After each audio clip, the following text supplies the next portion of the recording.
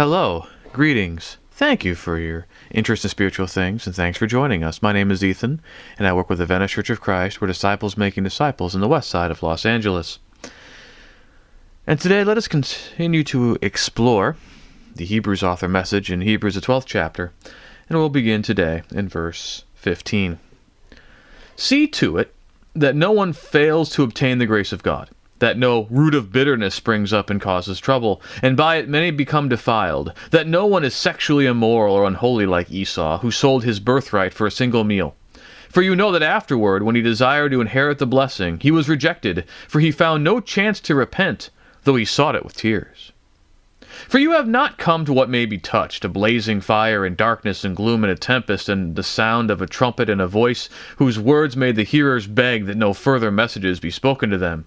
For they could not endure the order that was given. If even a beast touches the mountain, it shall be stoned. Indeed, so terrifying was the sight that Moses said, I tremble with fear. But you have come to Mount Zion, to the city of the living God, the heavenly Jerusalem, and innumerable angels in festal gathering, and to the assembly of the firstborn who are enrolled in heaven, and to God, the judge of all, and the spirits of the righteous made perfect, and to Jesus, the mediator of a new covenant, and to the sprinkled blood that speaks a better word than the blood of Abel. See that you do not refuse him who is speaking.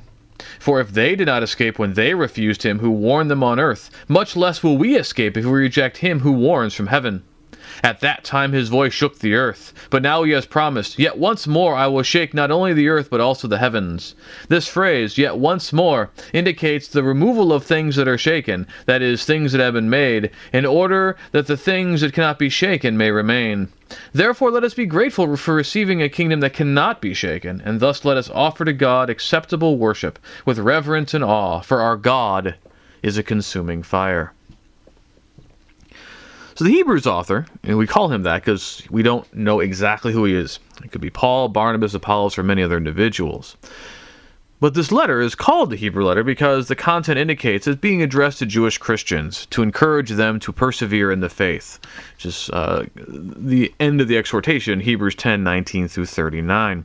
And to do that, the Hebrew author has established in the first two chapters that Jesus appeared to the angels. In chapter 3 and into 4, that he is greater than Moses. The Christian hope is greater than that which is given to Israel.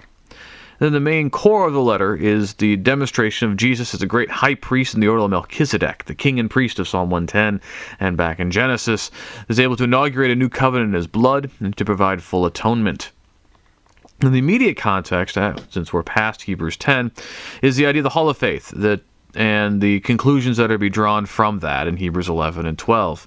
Then Hebrews 11:1 and verse 6, that without faith it is impossible to please God, and that faith is the assurance of things hoped for and the conviction of things not seen. How faith was demonstrated by all the great men of old in the creation: Adam, Abel, Enoch, Noah, Abraham, Isaac, Jacob, Joseph, Moses, and so on and so forth. And yet that despite their greatness, they did not receive the promise that God has provided something better for Christians, and that apart from them, the heroes of faith cannot be made perfect at the end of Hebrews 11. And because of this, Christians are to run the race set before them, before this cloud of witnesses, laying aside weight and sin. In chapter 12 and verse 1, this race is to be run by setting our sight on Jesus, the author and perfecter of the faith, that he established this path, that he's the one who first ran it. He strengthens us to run it. Then that path is suffering to obtain exaltation, as Jesus did.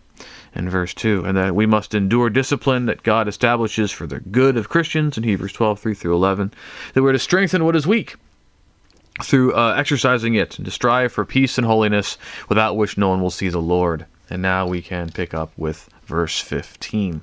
And verses 15 through 17, the continuing concern, verses 12 through 17, in many ways definitely put together. We're to run the race. We are being disciplined, yes, and we're to strengthen what is weak, to strive for peace and holiness, so that no one will fall from grace, that no one will fail to obtain the grace of God. In Galatians 5 and verse 4, Paul had warned that if you accepted circumcision as a Gentile Christian, you would have not just to be circumcised, but to observe the law of Moses, you would have fallen from grace. You are severed from Christ.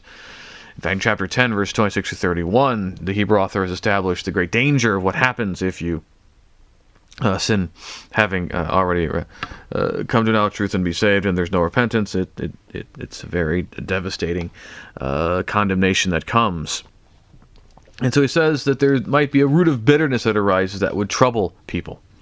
Now, a root of bitterness is a poisonous plant. So metaphorically refers to anybody who advocates or practices false things. We see this in Romans 16, 17, and 18, 2 Peter 2:1, Revelation 2, 20 through 23, and other places. When a root of bitterness is able to arise among God's people, others get defiled. That's an important thing. A lot of people just want to imagine, well, they can do their thing, we're going to do our thing. But in Galatians 5:9, in terms of false teaching, and 1 Corinthians 5:6, in terms of immoral living, Paul asserts that a little leaven leavens a whole lump. That you have a little bit started, it just spreads. And so a root of bitterness is going to spread that bitterness to others. And that's why we need to be on guard about such things. Well, how does somebody demonstrate this bitterness, this defilement? And he goes right to sexual deviant behavior and unholiness. Now, sexual deviant behavior here is the one that he focuses on. In 1 Corinthians 5, the congregation there was dealing with the issue of sexual morality. It's a very prevalent sin. It's one we see over and over in the New Testament, and it remains, unfortunately, a very prevalent sin, more common than we'd like to imagine. How many people have been taken and brought low by feasting on pornography, on participating in affairs and other forms of infidelity, how many marriages are ruined in divorce, and how many people have been traumatized by it. It's just awful. We understand. We can completely understand what the Hebrew author is saying here and the danger here. If you're sexually immoral, you have failed to receive the grace of God. Sexual deviant behavior leads to that in Galatians 5:19 through 21 and other passages. And unholy. Like Esau. It's not just unholiness, but specifically like Esau. That's a curious reference or metaphor. In Genesis 25, 29 through 34, Esau comes home and is famished and wants some of the stew Jacob has been cooking, and he says he's going to die if he doesn't eat that stew. And so what does Jacob want for it but the birthright? Now this is of great value because Abraham had been given a promise of God that went to Isaac and should have gone to Esau. But it goes to Jacob because Esau forsook it. And he wanted to get it back, but he sought it with tears, but he could not. It had been given over to Jacob. He could have been the great head of the household, but he gave it up for just a meal. And so our birthright can be seen as salvation and stew as sin. We've been given such a great thing, the blood of Christ, that has paid for our sins. And the stew is sin, this momentary fleeting pleasure that has eternal consequences. How many times have we proven willing to forsake the great promise that God has given us because we find ourselves in distress in the here and now, and there is an easy way out? And that's why we need to be careful. We need to remember Esau, what Esau did, lest we stray by his same example. So the Hebrew author is going to provide, again, explanation. All right, so we are to strive for peace and holiness. We are to resist anyone who would trouble us. We are to avoid sin. Why? And so in verses 18 through 27, he does this compare-contrast, and he begins this with where we haven't gone to as Christians, and that's to really Mount Sinai in verses 18 through 21. That you've not come to a mountain which could be touched. In Exodus 19, Israelites came to Sinai, and that is a real physical place that could be touched. That's not where Christians have come to. The voice of God came out, and it was so powerful.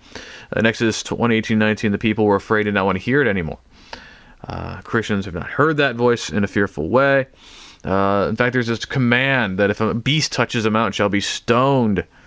In Exodus 19:13, we haven't had to worry about that kind of place or commandment. And Moses already seen the manifestation of God's presence in the burning bush in Exodus 3 and 4, but even he trembled in fear. And we have not seen a manifestation like that. We have not needed to tremble in fear. But instead, as he says, we've come to Mount Zion, the city of the living God.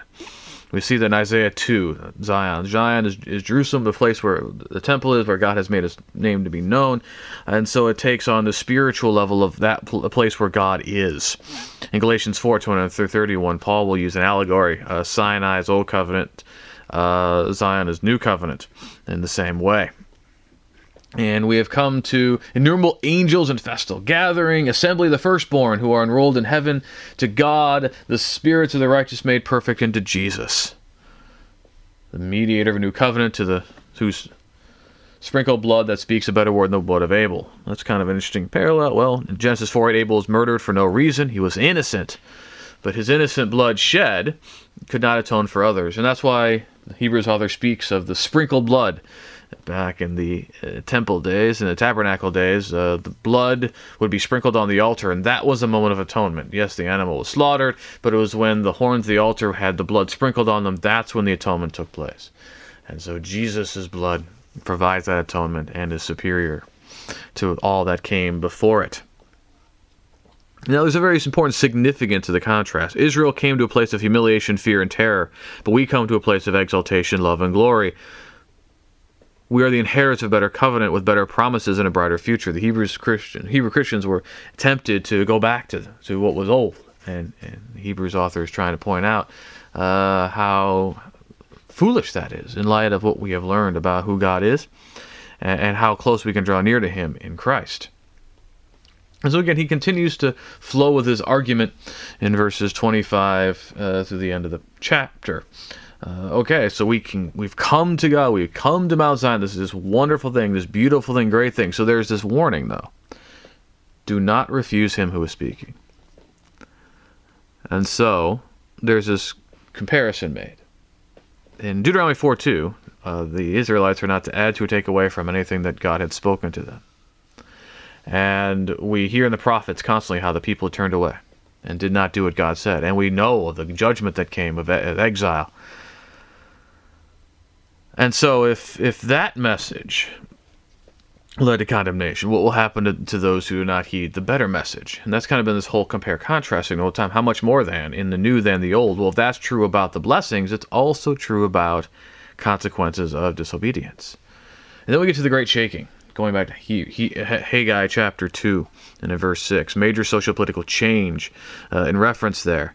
And so we could say the Hebrews author is looking forward to the destruction of Jerusalem. I mean, you want to go back to all this, it's all going to be destroyed and leveled not very long from now.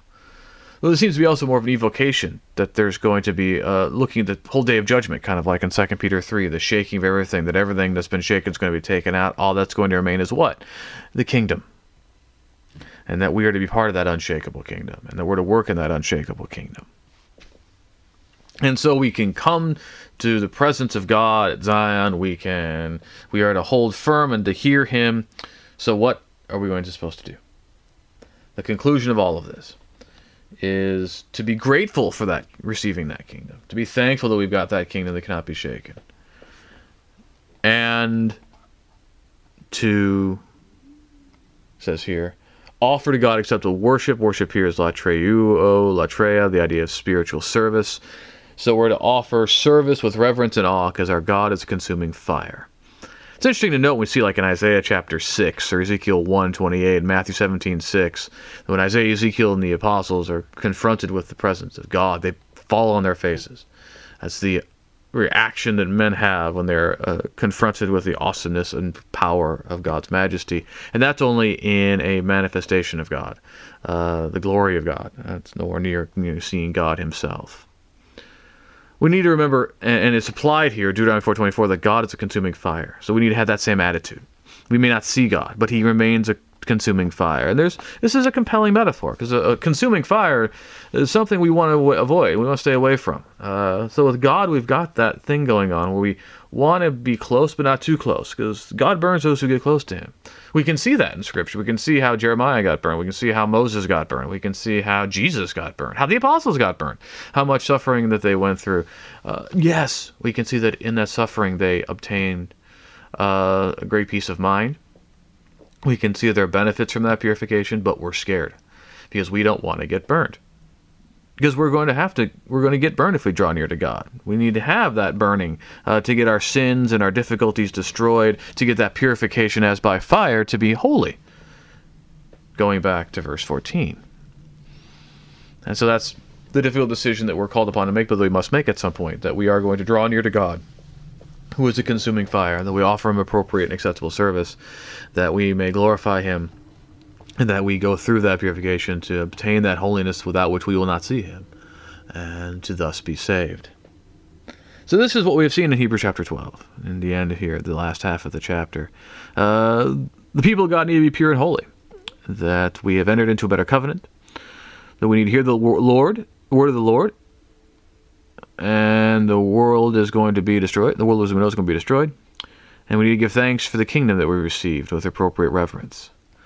And so we encourage all people to come to Mount Zion, to become a servant of the Lord Jesus, and to glorify God in that name, to pursue peace and holiness, and to obtain the great promise of which the Hebrews author has spoken. We hope that for you.